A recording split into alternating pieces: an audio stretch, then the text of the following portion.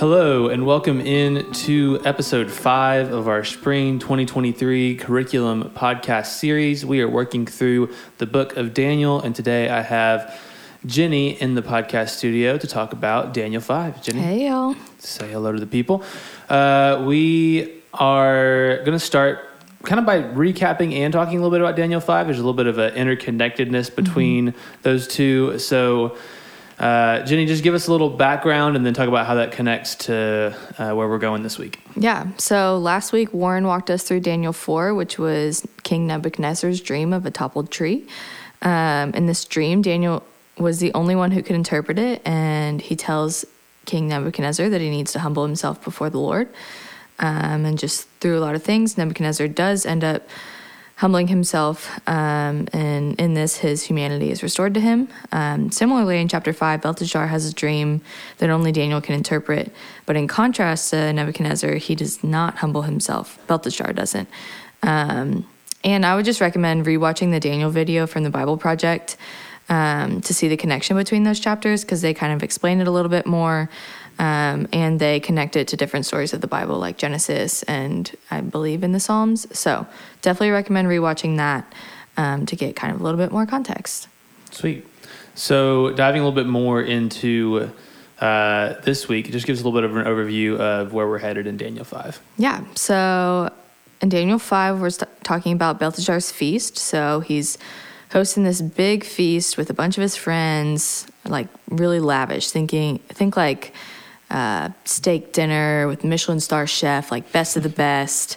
You've got all the toppings and the sides, or at least that's what I envision a big feast to look like if you're a king. And in the middle of it, Belteshazzar decides to bring out the best wine of the vessels of gold and silver from the Temple of Jerusalem, and something crazy happens. It kind of reminds me of in Harry Potter and Chamber of Secrets when like the writing gets written on the walls. But this time, a hand appears out of thin air and starts writing words. So that's just my connection to it, but that's probably not what this actually looks like. It's probably a little bit scarier than that. But that's kind of something you can't ignore. And Belteshazzar's obviously freaked out and is asking his wise men to read and interpret the written words because he can't, and so he's looking for other people. And when they can't figure it out, the queen asks Daniel to come and interpret for the king because he's the only one that can. So he interprets a dream and tells Belteshazzar to humble himself before God, just as he told King Nebuchadnezzar to do. But Belteshazzar never turns from his ways into the Lord, which later leads to his death. Tough. Yeah, I just keep being so amazed that these kings keep going to all their enchanters and astrologers and people and all these wise men when time and time again, like these guys are certified not good at their job. They're kind of the ones where it's like, if you don't know history, you're doomed to repeat it. Like he had the person right before him, Nebuchadnezzar. This similar thing happened, and he's still choosing to ignore it. Yeah, it's a good example of history repeating itself for sure.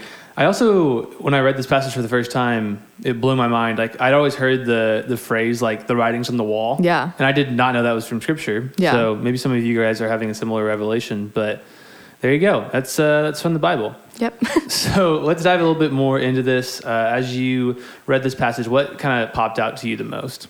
I think the cool thing that really popped out to me this time, because I've read Daniel before, but I never really noticed a connection between chapter 4 and chapter 5. I think the Bible Project video really kind of highlighted that to me. Just seeing how, like, it's humbling to see the difference between the king's reactions and how God responds to both of them. Like, God is asking both of them to lower their pride, to humble themselves, and to worship him again. And there's two very different reactions, but there's also two different consequences to what happens.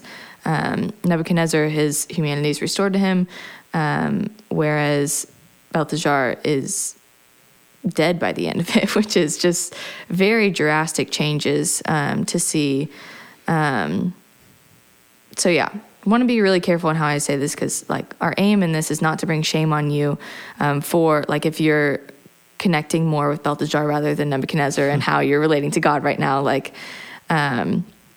we just want to kind of take that time to just evaluate our lives and say, all right, Lord, is there places where you're asking me to humble myself and to lower my pride? Is there places that you need me to just give over to you? And I think that was a really challenging thing for me reading through this, is like, oh, I really should probably evaluate my life and figure out where the Lord's asking me to do kind of what he's asking these kings to do, in a different way, obviously, because they were kings over and ruling a lot of God's country, but, well, not God's country. That's probably not the right terminology for it. But his land. And so just even thinking through, all right, what has the Lord gifted me with or given me that I'm not stewarding well? And how can I don't know, just kind of lower my pride? Like, have I taken that into my own hands and tried to play the role of God, or am I really allowing the Lord to work through me rather than me doing it for my own accord? So yeah.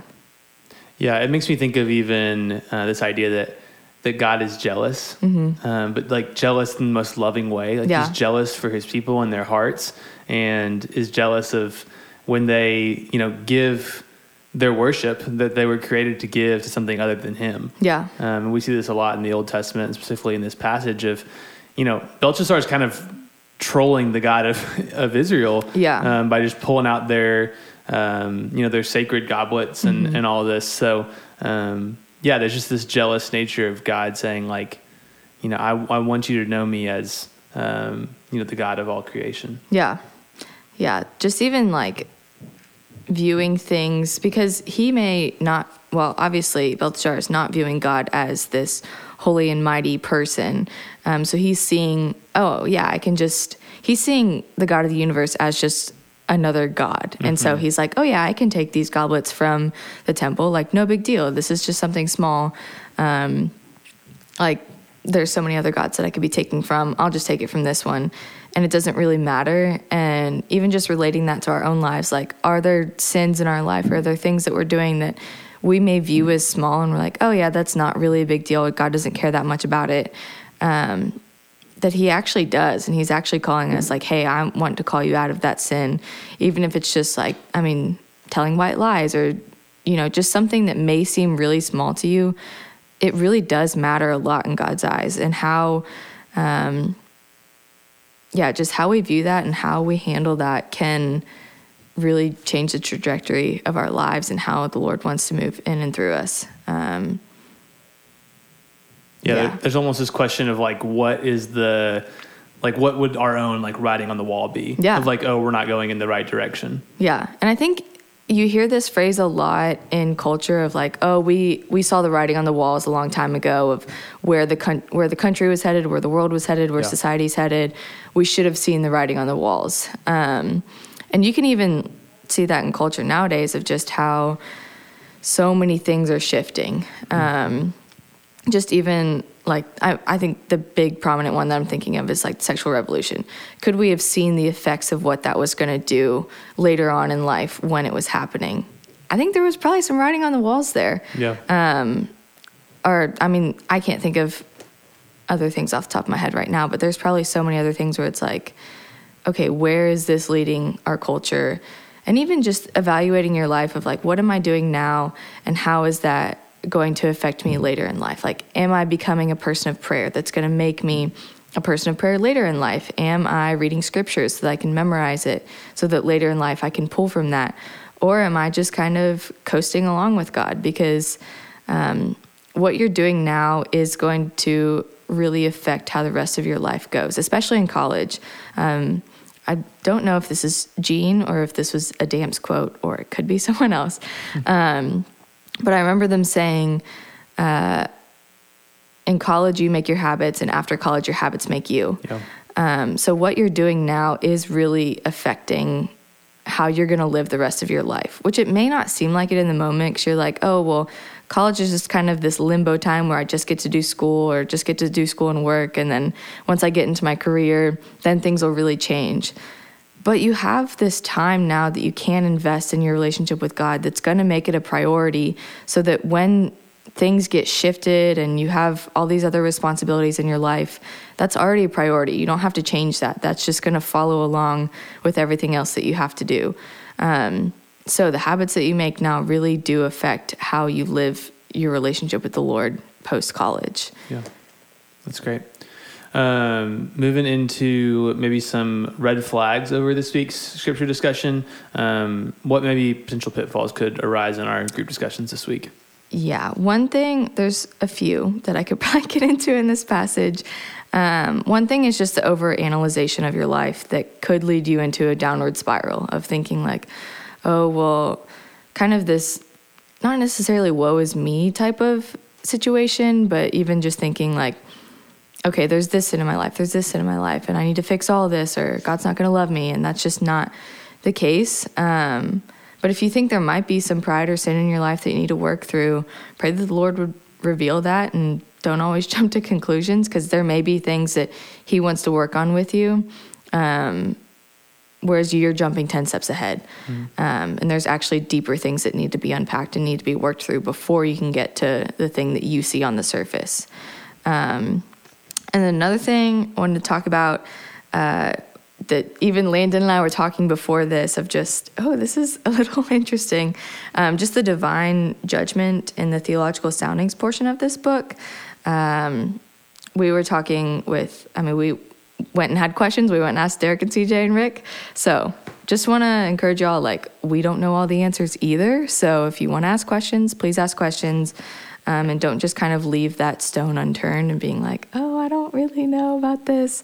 This feels like maybe a point to just plug the doctors in. Yes. On Spotify and wherever else you get your podcasts. Exactly. You can send in your questions to ukcsf.org/doctor. Yeah. Dr. Derek King will answer your questions. So if you don't already, subscribe wherever you can get podcasts. Mike, you're welcome when you listen to this. It's not sponsored. But even just talking about the Hebrews 10 passage of,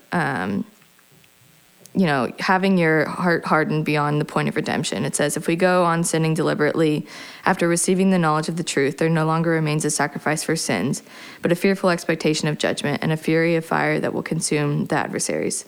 I think our question was more of okay, well, how do you know if you're beyond saving, you know? And all of them were, which I think the term is apostasy is what CJ used. It's the abandonment or reunification of religious political belief. Building your biblical vocabulary today. That's what the dictionary says, so you can look up apostasy. But they were all essentially if you are questioning this, you're not in that boat. So that's a good thing. If you're oh my gosh, what's happening? Just be reassured, that's not you. But one thing Rick said that I think is a really good question of okay, but if you were to evaluate your life, what is happening in your life that could lead you down that road? And if you don't want to go down that road, you should probably change some things in your life. Is that the sin that you need to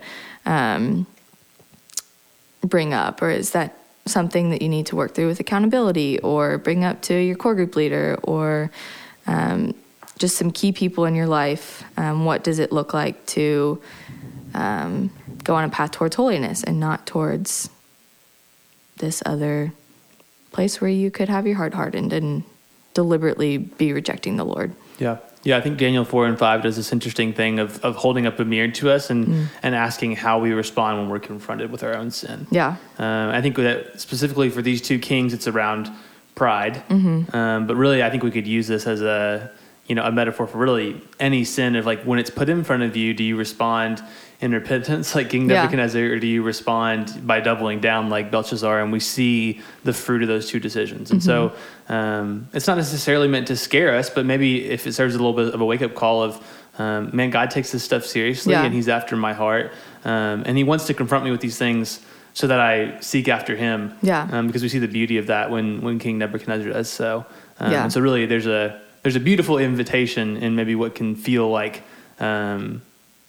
harsh on the surface, I guess. Yeah. You're kind of I don't remember where I heard this metaphor, but you're kind of walking the line where there's a ditch on both sides. You don't want to go too far on the side of apostasy, but you don't want to go too far in the way of, the Lord doesn't really care that much. You want it, the Lord does take this seriously, so we should also take it seriously. Absolutely. But it's not, you shouldn't be all consumed by it. Yeah. If that makes sense. Absolutely.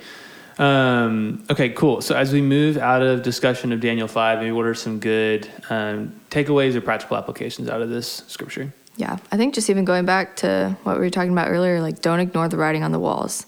Just take some time to sit with the Lord and assess what you see in your life or in the culture that the Lord's asking you to change direction in. Like, is there a path that you're going down that is not leading to holiness? It's not leading to the Lord.